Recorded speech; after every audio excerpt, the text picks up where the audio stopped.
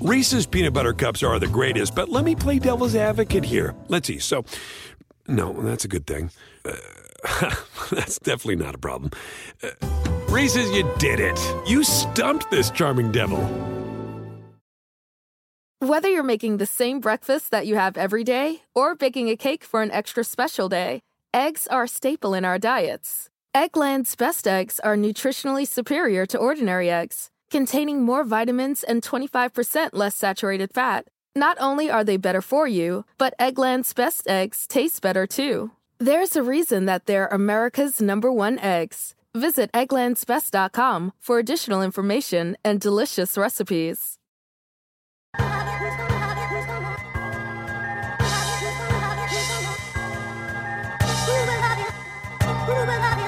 Welcome to episode 119 of the Highly Relevant Podcast. My name is Jack Rico, and today I will be talking about Men in Black International with none other than film and culture critic Mike Sargent. Now, what you're about to hear for the next 25 minutes, this conversation that I have with Mike, essentially is a deconstruction of the film, but it's also much more than that. You know, one of the things that I like about Mike and I is, look, Mike has made films, documentaries. He's produced, directed, written. He's one of these incredibly versatile people. And conversations with him are always so enjoyable because you're either learning something or you're understanding a subject better. I think a lot of people seem to like him and us having conversations. And even though this is Men in Black International, it's really about culture and how that culture reflects upon us, our tastes, you know, what we like and dislike. So for the next 25 minutes, enjoy this conversation for Men in Black International.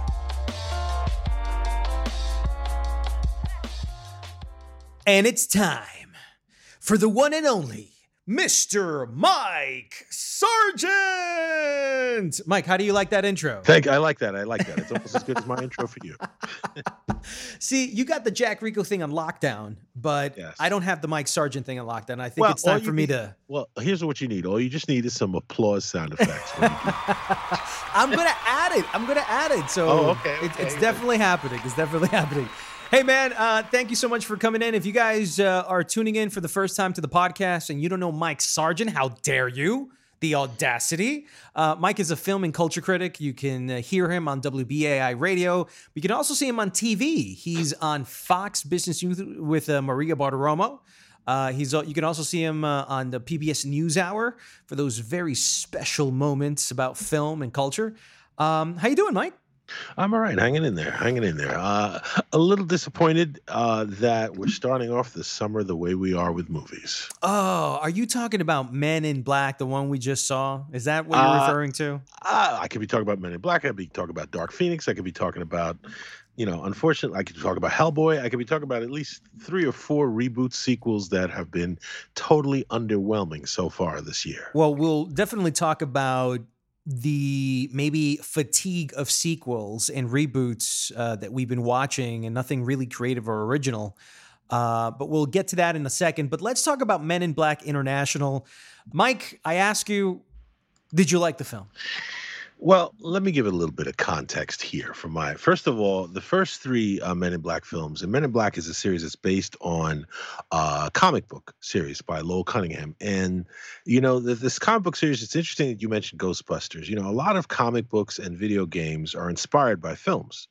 And in turn, then, when they make films out of something that was inspired by a film, it's sort of a bastardization of a bastardization of a bastardization. So, there's always that feel. Men in Black was really not, like you said, it was not a super original idea, but it blended certain things together into a nice, idea. There's a secret organization. It's not just 3 Ghostbusters or 4 Ghostbusters. It's a whole organization that fights not ghosts, but extraterrestrials that are here to get us. So it was fun.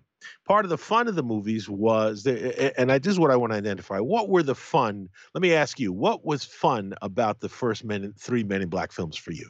For me, it was a sense that I was watching something like the Ghostbusters, and it was like a template of something that I enjoyed. Again, I think you and I had talked about these recognizable formulas that aren't necessarily the exact image of your favorite films, but when they come in a form where the DNA is kind of like played with, but it still holds some of the essence, those are some of the things that I remember about the original Men in Black from 1997. Also, let's be honest, Will Smith kind of made that movie single-handedly. Not just Will Smith, but specifically the chemistry between the stoic, by the book Tommy Lee Jones character. Oh, hold on a second, man. Hello. Are you fucking kidding me, man? Telemarketers. Sorry about that. Go ahead. Well, you should keep that in. We could do a whole show on that. Anyway, robocalls. Exactly. But so it was, Tommy Lee Jones' stoic performance as what was he, Agent whatever he was, and Will Smith being the seat of your hands, always joking. It was the combination of the salt and the pepper and salt, the oil and vinegar. It was the odd couple. It was the odd couple. Exactly. And that's what we have here in the new one with Chris Hemsworth and Tessa Thompson. I know they've been in Thor and in the Avengers, but this is an odd couple. He's massively huge. He looks like a Norwegian god. And she looks like a New Yorker, both coming in together. And it just doesn't seem like they would be friends in real life or date in real life. And there's these romantic overtones between them too. And I don't see it. I don't see how those two are perfectly matched to make movies together and to bring box office attention to it. And I think that by the Thursday and Friday box office numbers, you're starting to notice it. Well, I think that you said something key here. You don't quite buy the romance. You don't quite buy the humor. You don't quite buy the chemistry. You don't quite buy the creatures. You don't quite buy the premise. You don't quite buy the threat. Everything about it is sort of flat. Yes.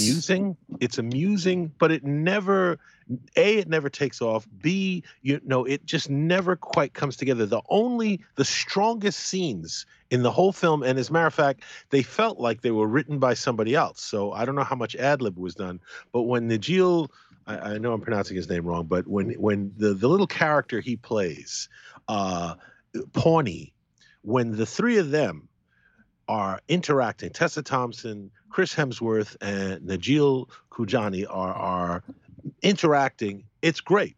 It's funny. The dialogue, it moves. What they're saying, you're learning about the characters. You're learning what they think of each other. It's so much better than everything else in the film that you're like, wow.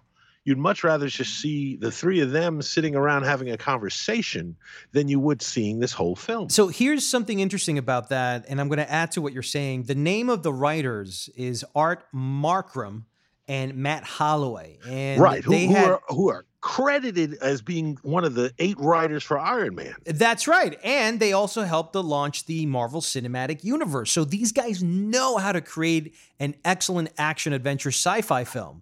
This is sort of like their bread and butter. And the fact that these two guys, it's not one guy, it's 2 of them. And the fact that they couldn't nail this down really tells you the challenges that doing a reboot or a reimagination of something that we've already seen done better, and the challenges of what that sort of like just holds. For me, this was a boring film. This was a movie that on paper was box office hit, but that when it was executed, that's when you start having to like really understand and deconstruct the film to kind of find exactly what it was. It wasn't Chris Hemsworth's charm. It wasn't Tessa Thompson's seductiveness. There were just so many things here that weren't special. So many things wrong with this film. I mean, and I'm glad you mentioned, I just got to build on a couple of things. Let's just talk about the Chris Hemsworth character. First of all, he plays this character that you hear. He's this great character. He's a great character. You see nothing about him that makes him this great agent. He's supposed to be a great agent. He's just an arrogant fool, okay, who seems to be getting by on luck. Now, that would be okay if this was the first time we saw an arrogant fool who's getting by on luck, who's really good looking. We've seen that character a million times. played much better by actors with a lot more, and this is where I'm going here, screen presence than Chris Hemsworth. Now, Tessa Thompson. Now, her character, in my opinion, had I thought that was a really interesting storyline. That I'm not giving away much. She had a better storyline than Chris. She definitely. Not only did she have a storyline, but she actually had a character arc, but not much of one.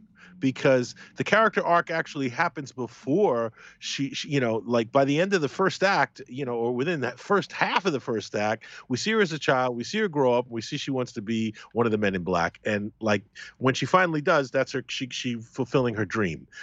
After that, it's just they talk about things happening. They talk about how they feel, and talking about chemistry. Tessa Thompson and Chris Hemsworth, first of all, in real life, they're the exact same age, okay? Both born in 1983, okay? They don't seem that way. Tessa Thompson seems like 10 years younger. And there's a scene in the movie where she kind of is eyeing Chris Hemsworth, and you kind of feel like their relationship might be inappropriate. You know what I mean? Did it get you that way? It's like, they said she is, but she comes across so young and sort of, if she's supposed to be, in her 30s, she definitely doesn't come across as that kind of character in this film. And he comes across as somebody who's just past 35, who's been living a little too hard, and he's still got his looks, but you can see he's starting to ruin them. Let me tell you exactly what I thought the problem with this film was. They were trying to recreate the chemistry between Will and Tommy Lee Jones, but with Chris and Tessa. And it was basically the same kind of characters redone.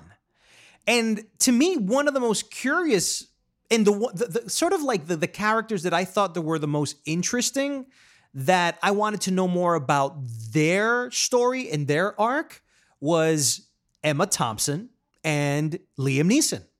Those two together would have been a lot more interesting than what I saw with Chris and Tessa. And they never had one scene together, did they? No, not one. Like, one was in New York, one was in London. Leah and Neeson in the same film, and they never have a scene together. And they never have a scene together. And who knows what scheduling conflicts, or maybe it wasn't even in the script for them to meet. But let's really talk about it. Emma Thompson's having a bit of a renaissance.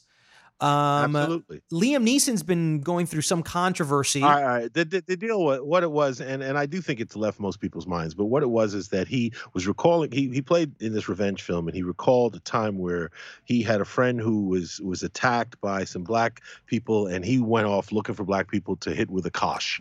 And that was, he got called out for that. And you know what? I don't blame Liam Neeson. He was trying to say, we all get caught up in stupidity. He's grown since then. This is 35 years ago. It didn't make He had me to go look at him. defend himself on Good Morning America with Robin Roberts. I mean, that's that's a pretty big deal. That's putting the magnifying glass on you. I agree. For me though, none of that affected my view of Liam Neeson. It's like, I get it. I like Liam Neeson for his work. I wish every racist white person would outgrow it. But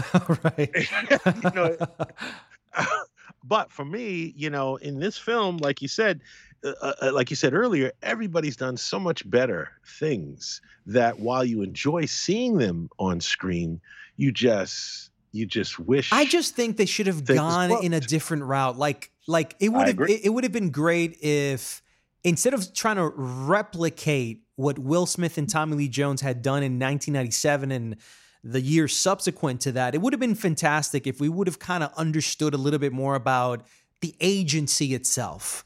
Sort of almost like a prequel of sorts, as opposed to a sequel of sorts, where how did this come to be?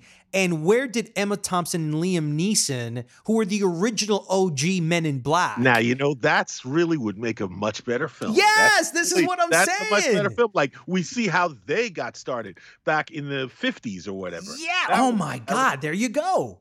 We can write the story right now, dude. In this, I felt what makes a good sequel or what makes a good universe is one when you expand on the universe or you expand on the characters. This, by going to another country, that didn't expand the universe. I don't even understand the rules. There's so many things that happen in this movie that don't make sense. Mm-hmm. And it's just, after a while, you just throw your hands up and you're saying, okay, it's not going to make sense. No, and it looks like they were just creating MacGuffins, which are devices, artificial devices, in order to propel a story forward that sometimes really are incoherent. And when you try to compare these films to maybe other films that are out there that are action-inspired, like, for example, the John Wick trilogy, that's when you start really understanding how this movie just doesn't have the legs to create a sequel based on Chris and Tessa. There was nothing here for you to sink your teeth in and leave the theater reveling in something special. There was nothing special here, and I still don't know if this is F. Gary Gray's fault. I don't know if he couldn't execute on the writing. I don't know if the writing wasn't good enough to be able to give F. Gary Gray. I don't know if the performances were solid enough to rise above it. I just feel like Chris needs to be careful because he's becoming very one-dimensional with his funny, sarcastic, self-deprecating, good-looking guy character. We saw it in the female Ghostbusters. I 100% agree. But the last great movie that I saw Hemsworth do was Rush. And I didn't think that movie was great. I thought it was okay. And I'm not a... He nailed that character down, man. I was very impressed with him because I thought he actually showed some real good acting chops in there. Well, I think he's a decent actor. I think he is funny, and I think that can be a secret weapon, but I think you're right, and I think he needs to take a page from Brad Pitt. I think he'd be better off doing more character roles and less leading man parts. I think he'd be better off doing some more ensembles and showing some things that he really can act. See, I would disagree with you. I think he's a leading man. I think a guy that looks that good looking, because I was walking by, he actually came out on the red carpet, and I saw him, I took a video of him, and I'm just thinking this dude's our era's Brad Pitt. And I agree. I agree with you. And for me, the guy does have acting chops, except he's just coasting right now, dude. He's on a high of the Avengers. He's on a high of the Thor movies. This guy right now feels like he can't do anything wrong. He's married to an incredibly beautiful Spaniard woman by the name of Elena Anaya. I believe they just had a baby. He's a father. He just created a new fitness app called Center.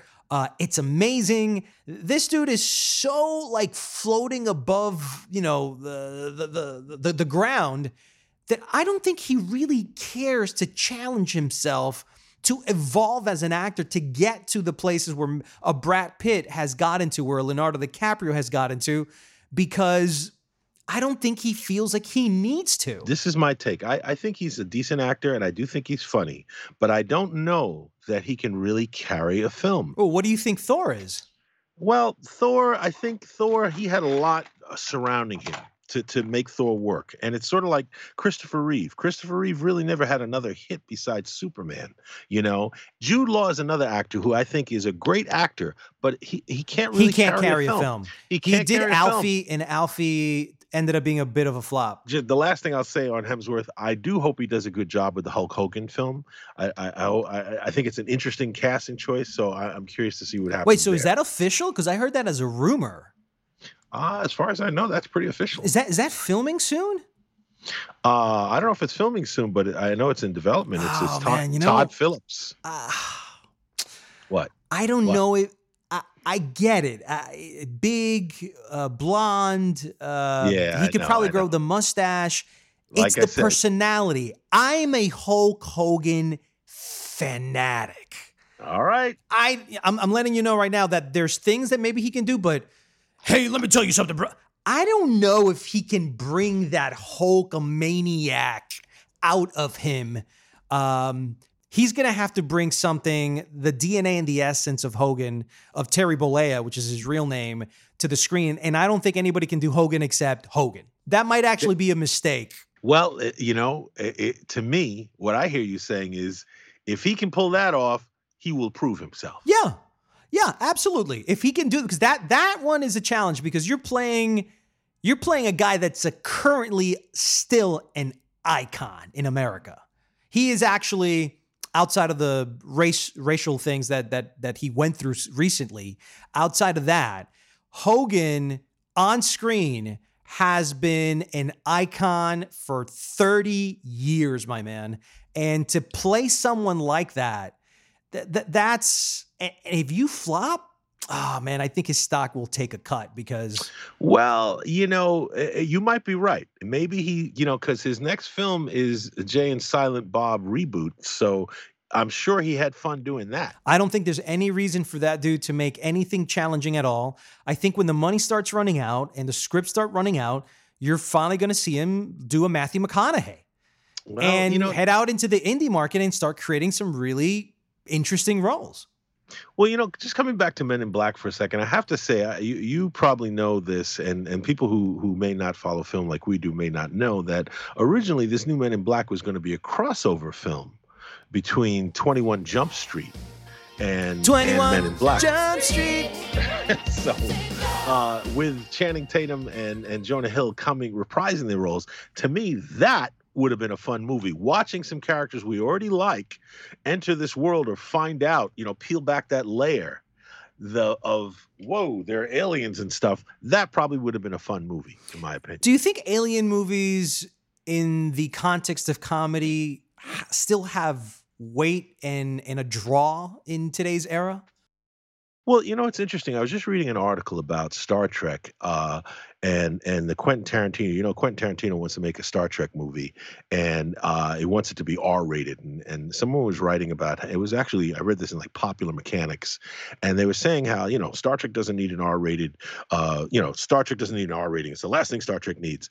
But one of the things they pointed out is how most movies that deal with aliens are kind of like this, where the aliens are coming to take over to destroy us. There are very few movies where the aliens, like Close Encounters or E.T., where the aliens are actually benevolent, and that's a rarer thing. It's much more of a Hollywood thing to do it, and I think you're right. I think how many alien invasion TV series and post alien invasion TV series and aliens are coming movies and 4th of July or Independence Day. It's like after a while, aliens being here. Either we're going to have a lot of fun with it, which this should have been, or you got to do something new. I thought the aliens, they have lots of little cameos from kind of half-baked looking alien creatures that are like, nothing really. I mean, we've seen, like you said, you've seen so much. CGI can do anything. I miss seeing the Rick Baker creatures, and they were prosthetic. I remember the last invasion movie that really kind of like freaked the heck out of me was M. Night Shyamalan's Signs with Mel Gibson. I liked Signs. I liked Signs a lot. That was a movie that built up to the scene where the alien appears. And I still remember that moment where I think it was the little girl or even Mel Gibson himself was inside the house and they heard the alien outside of the house. And then you kind of just saw a sliver of him pass through the door. And that was enough to freak out the whole audience. Like to the point that a lot of them wanted to kind of like just walk out of the theater. They were so freaked out. And I think that today in 2019, that's kind of like what we're asking for. Give us some sort of realism that these aliens kind of exist. The New York Times recently had an article about these 2 jet fighters that finally confessed about UFOs they had actually seen. Sure. And there was even videos of it. So if you don't believe in UFOs at this moment, I don't know, man, but I think you can bring some of that real life headlines and kind of zoom in. Like, was it what these jet fighters saw? Was it real? Let's explore it. I'm glad you said that because you brought up 2 really good points here, in my opinion. One, that, if we're going to have a movie, okay, and this is one of the big flaws of the film, they keep talking about the alien threat here is the hive, the hive, the hive, the hive, they're coming, the hive, they're evil, the hive, they're bad, the bad hive. It's like, okay, you never see, you don't really know what the hive can do. You never really see the hive. There was never a threat. There was never any fear. You never really understand the hive. I don't understand the hive. And so that was like this vague threat that's out there. Okay. So if you're going to have a comedy, sci-fi comedy, you got to make the sci-fi, the scary, the alien part, like you said, you got to make it believable, or do like what I think one of the films to best weave reality and fantasy together was X-Men: Days in Future Past. Yeah, wow, Okay. that was an amazing film. It was amazing because it tied together things that it makes you like, heh, and it's a wink and a nod to say, yeah, you didn't realize it, but right behind Kennedy was an alien. All these things that were fun, and that's what now coming with your concept of like, how did the Liam Neeson and the Emma Thompson character, become the heads of, the Men in Black. That's what they should have done. This should have been an origin and Men in Black film as a prequel, setting up the Will Smith.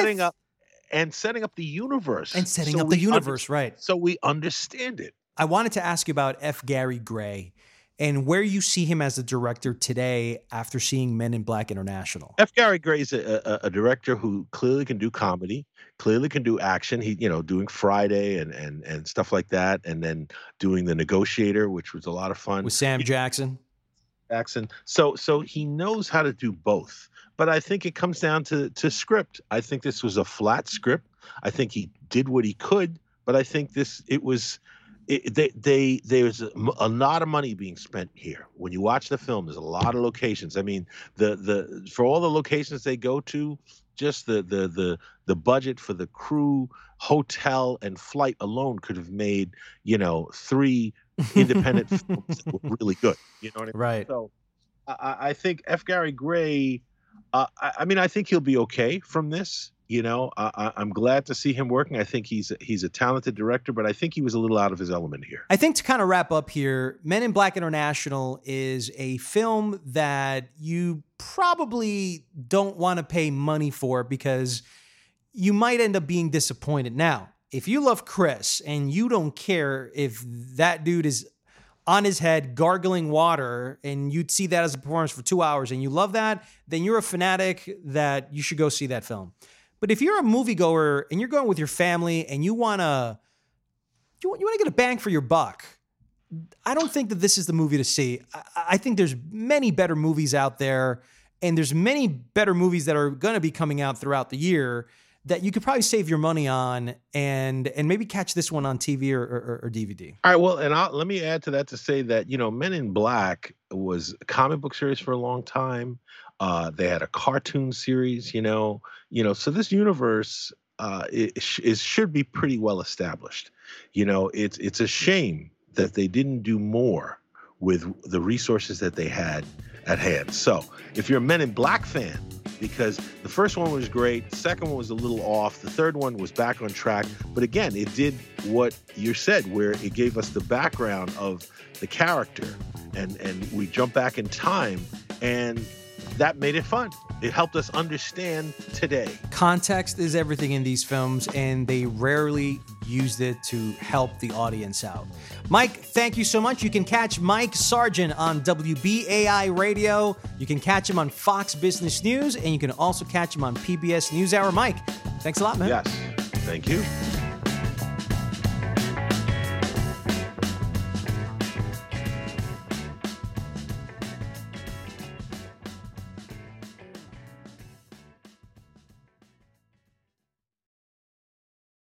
Reese's peanut butter cups are the greatest, but let me play devil's advocate here. Let's see. So, no, that's a good thing.